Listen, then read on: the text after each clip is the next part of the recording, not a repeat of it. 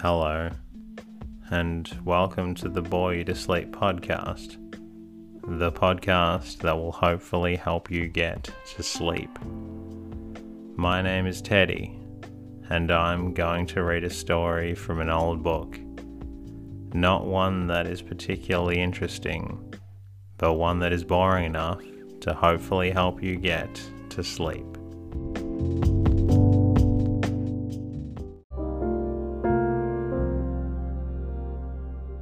On tonight's episode, we're going to read from North and South, which is a book by Elizabeth Gaskell.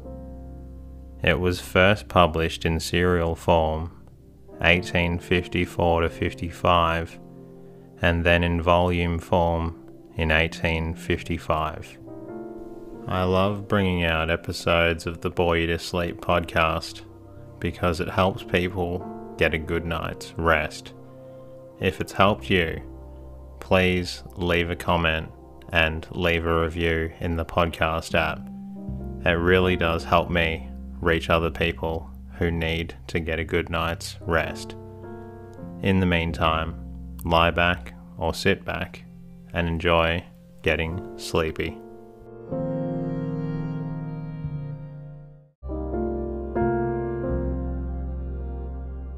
North and South by Elizabeth Gaskell, Chapter 1, Haste to the Wedding. Wooed and married and Edith, said Margaret gently, Edith. But as Margaret half suspected, Edith had fallen asleep. She laid curled up on the sofa in the back drawing room in Harley Street, looking very lovely in her white muslin and blue ribbons. If Titiana had ever been dressed in white muslin and blue ribbons and had fallen asleep on a crimson damask sofa in a back drawing room, Edith might have been taken for her. Margaret was struck afresh by her cousin's beauty. They had grown up together from childhood, and all along Edith had been remarked upon by everyone except Margaret for her prettiness, but Margaret had never thought about it until the last few days, when the prospect of soon losing her companion seemed to give force to every sweet quality and charm which Edith possessed. They had been talking about wedding dresses and wedding ceremonies, and Captain Lennox and what he had told Edith about her future life at Corfu, where his regiment was stationed, and the difficulty of keeping a piano in good tune, a difficulty which Edith seemed to consider as one of the most formidable that could befall her in married life, and what gowns she should want in the visits to Scotland, which would immediately succeed her marriage.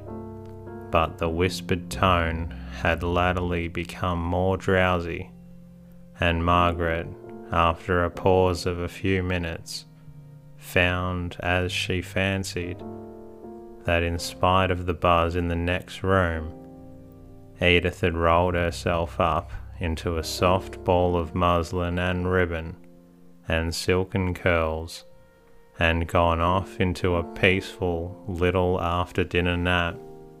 Margaret had been on the point of telling her cousin of some of the plans and visions which she entertained as to her future life in the country parsonage where her father and mother lived, and where her bright holidays had always been passed, though for the last 10 years her Aunt Shaw's house had been considered as her home. But in default of a listener, she had to brood over the change in her life silently as heretofore. It was a happy brooding, although tinged with regret at being separated for an indefinite time from her gentle aunt and dear cousin.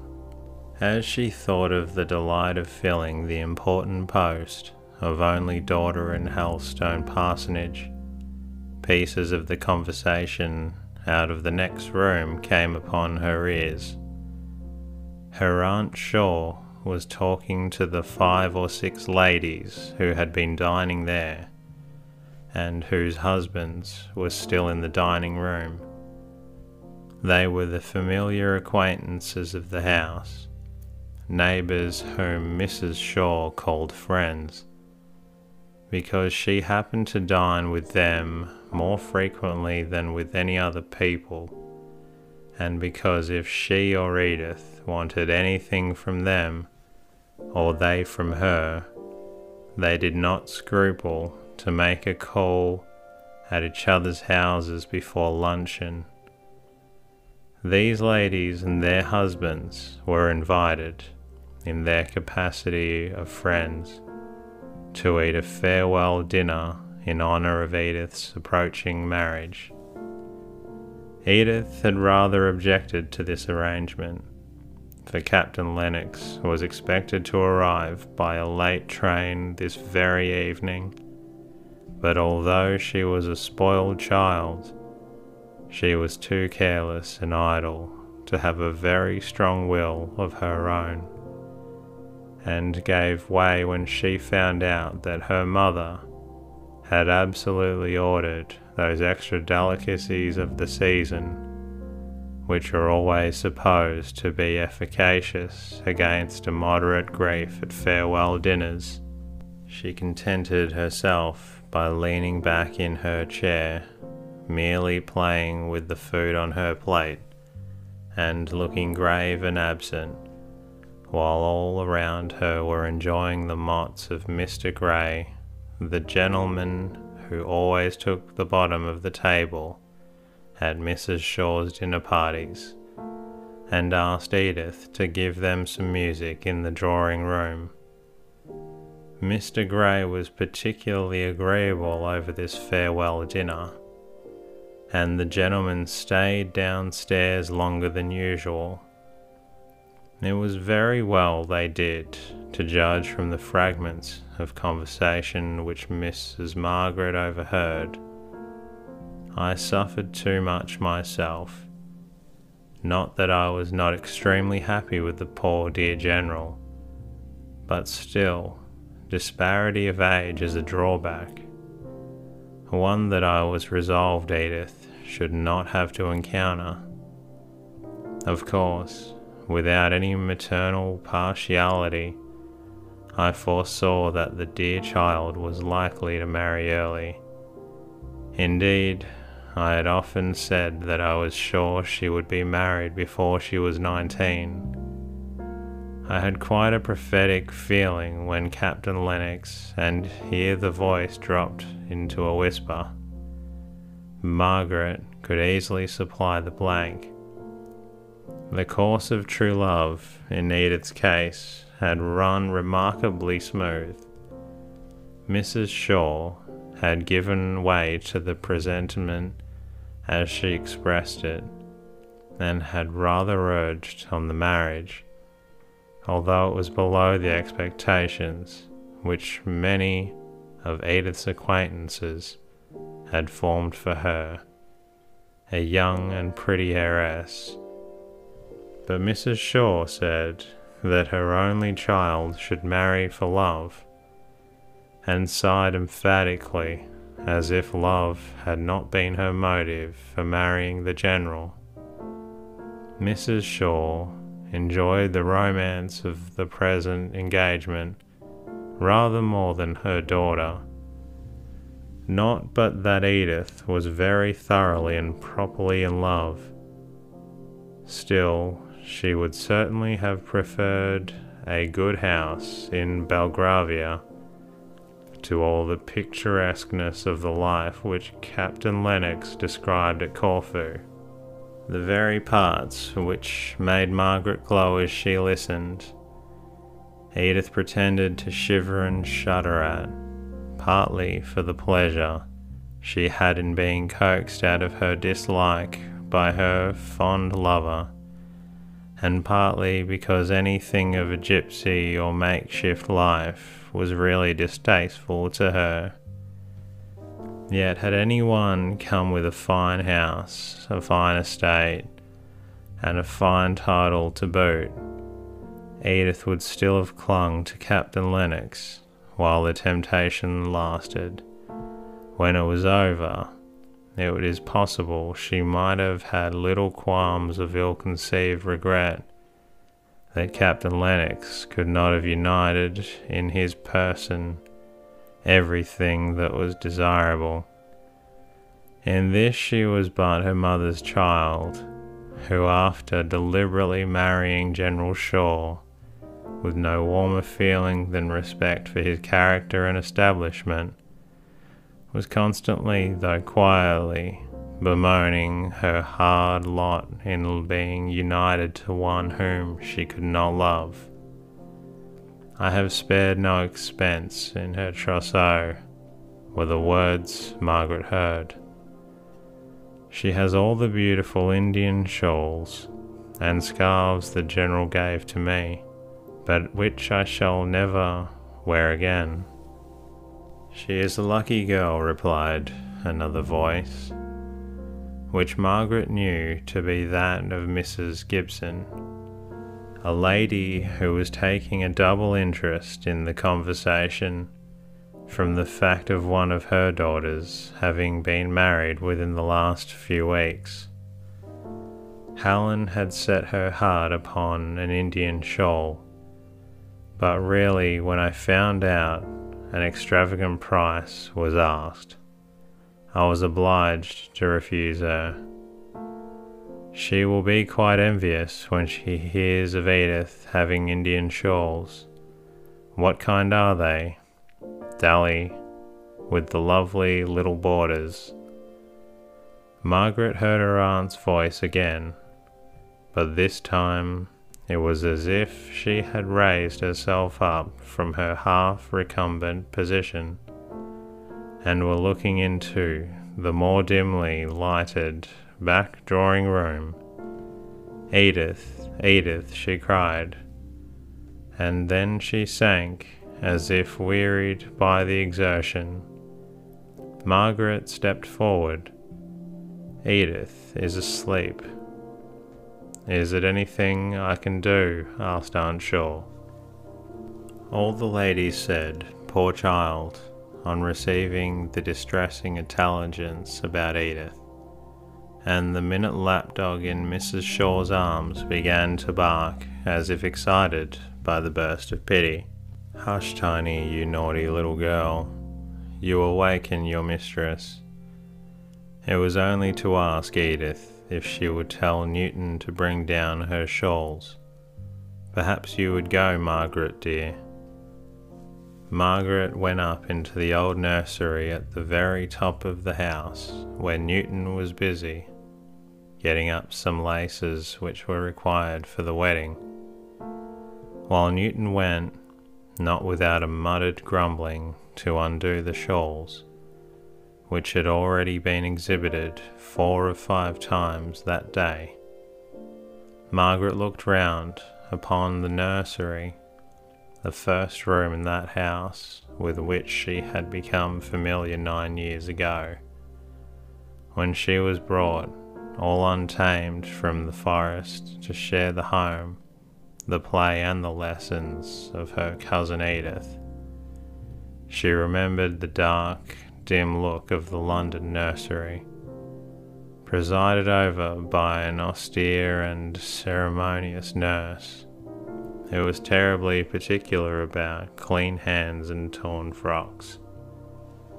She recollected the first tea up there, separate from her father and aunt, who were dining somewhere down below an infinite depth of stairs, for unless she were up in the sky, they must be deep down in the bowels of the earth.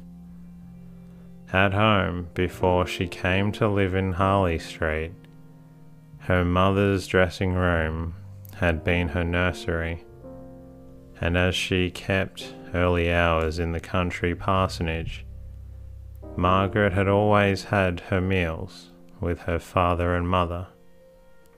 Oh, well did the tall, stately girl of 18 remember the tears shed with such wild passion of grief by the little girl of 9, and she hid her face under the bedclothes in that first night, and how she was bidden not to cry by the nurse because it would disturb Miss Edith, and she had cried as bitterly but more quietly till her newly seen grand pretty aunt had come softly upstairs with Mr. Hale to show him his sleeping little daughter.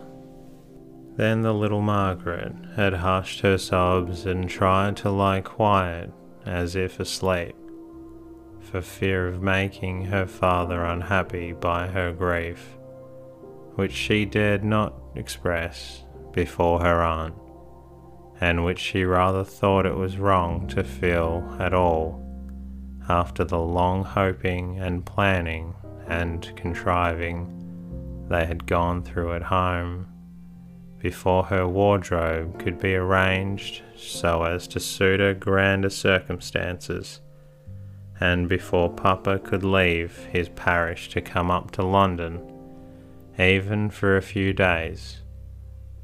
Now she had got to love the old nursery, though it had been a dismantled place, and she looked all round with a kind of cat-like regret at the idea of leaving it forever in 3 days.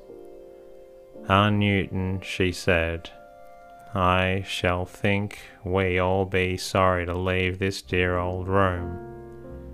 Indeed, miss, I shan't for one.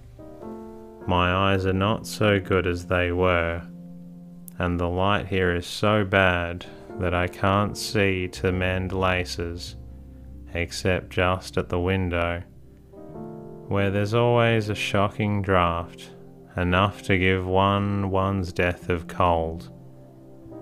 Well, I dare say you will have a good night and good light and plenty of warmth at Naples.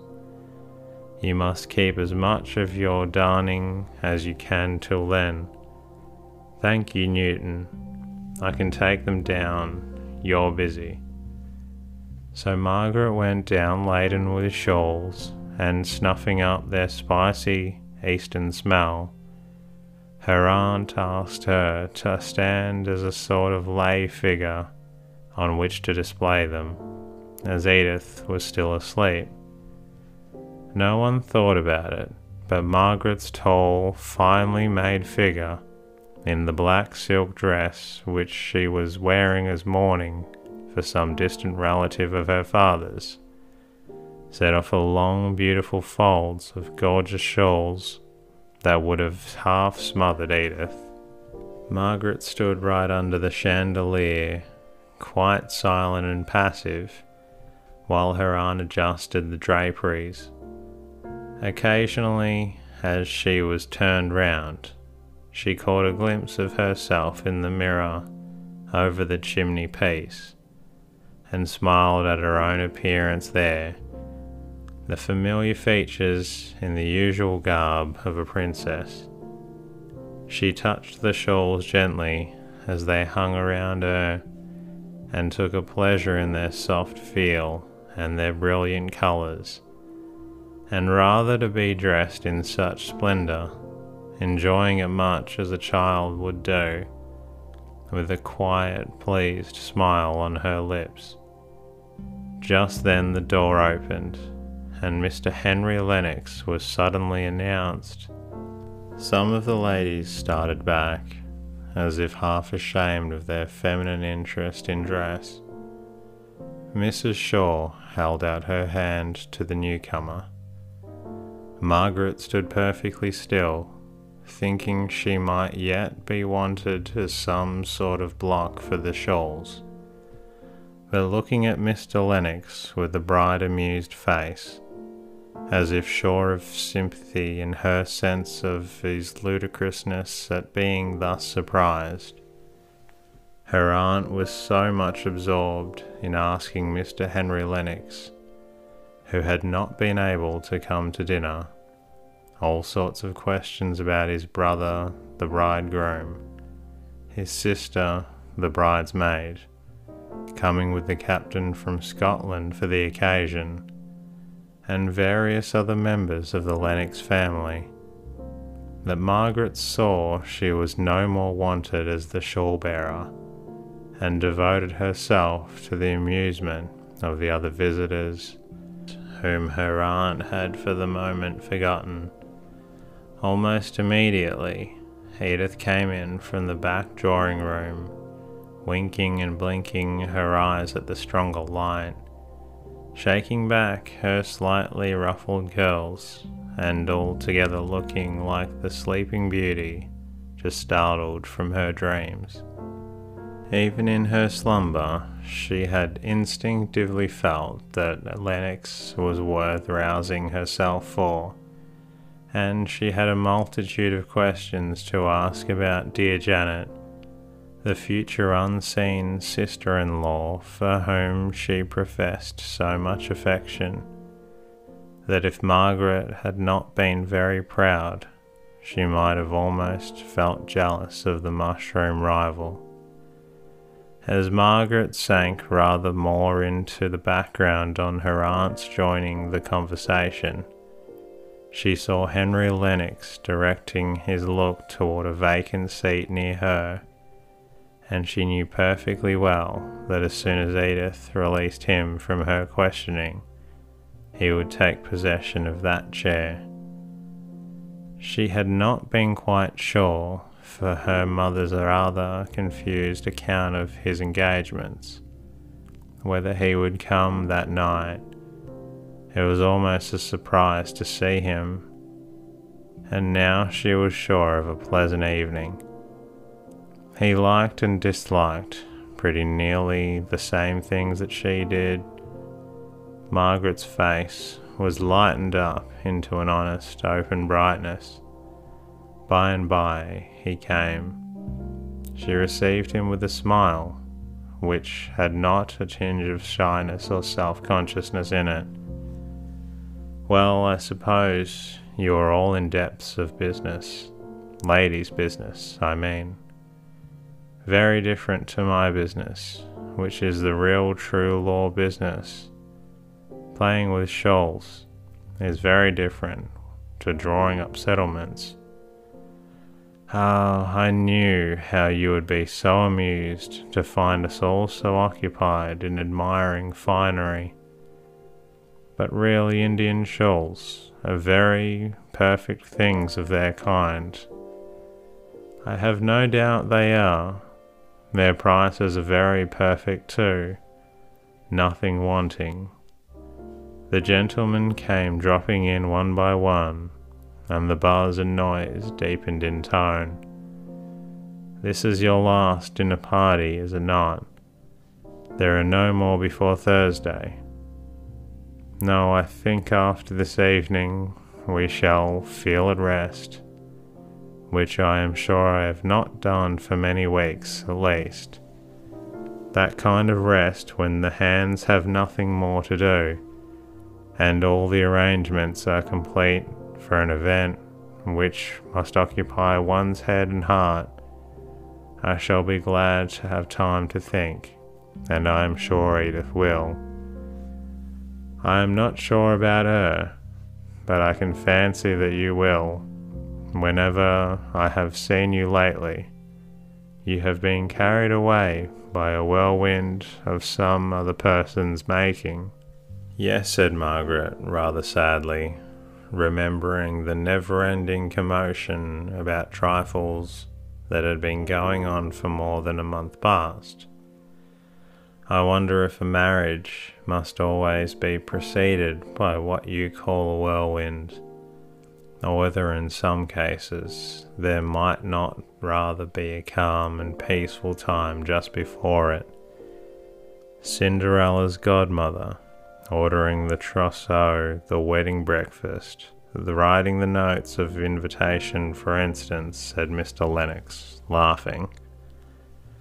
But are all these quite necessary troubles? Asked Margaret, looking up straight at him for an answer. A sense of indescribable weariness of all the arrangements for a pretty effect, in which Edith had been busied at supreme authority for the last 6 weeks, oppressed her just now, and she really wanted someone to help her to a few pleasant, quiet ideas connected with a marriage. Of course, he replied with a change to gravity in his tone. There are forms and ceremonies to go on through, and so much to satisfy oneself as to stop the world's mouth, without which stoppage there would be very little satisfaction in life. But how would you have a wedding arranged?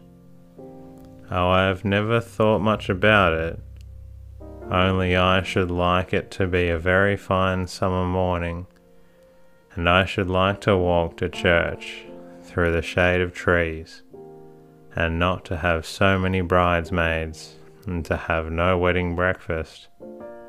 I dare say I am resolving against the very things that have given me the most trouble just now. And that concludes the readings from tonight's book. I hope it's made you relaxed and a little sleepy. You're always welcome to tune in to one of the other episodes, and I'm sure that's going to make you feel a little bit drowsy. Until next time, good night and rest easy.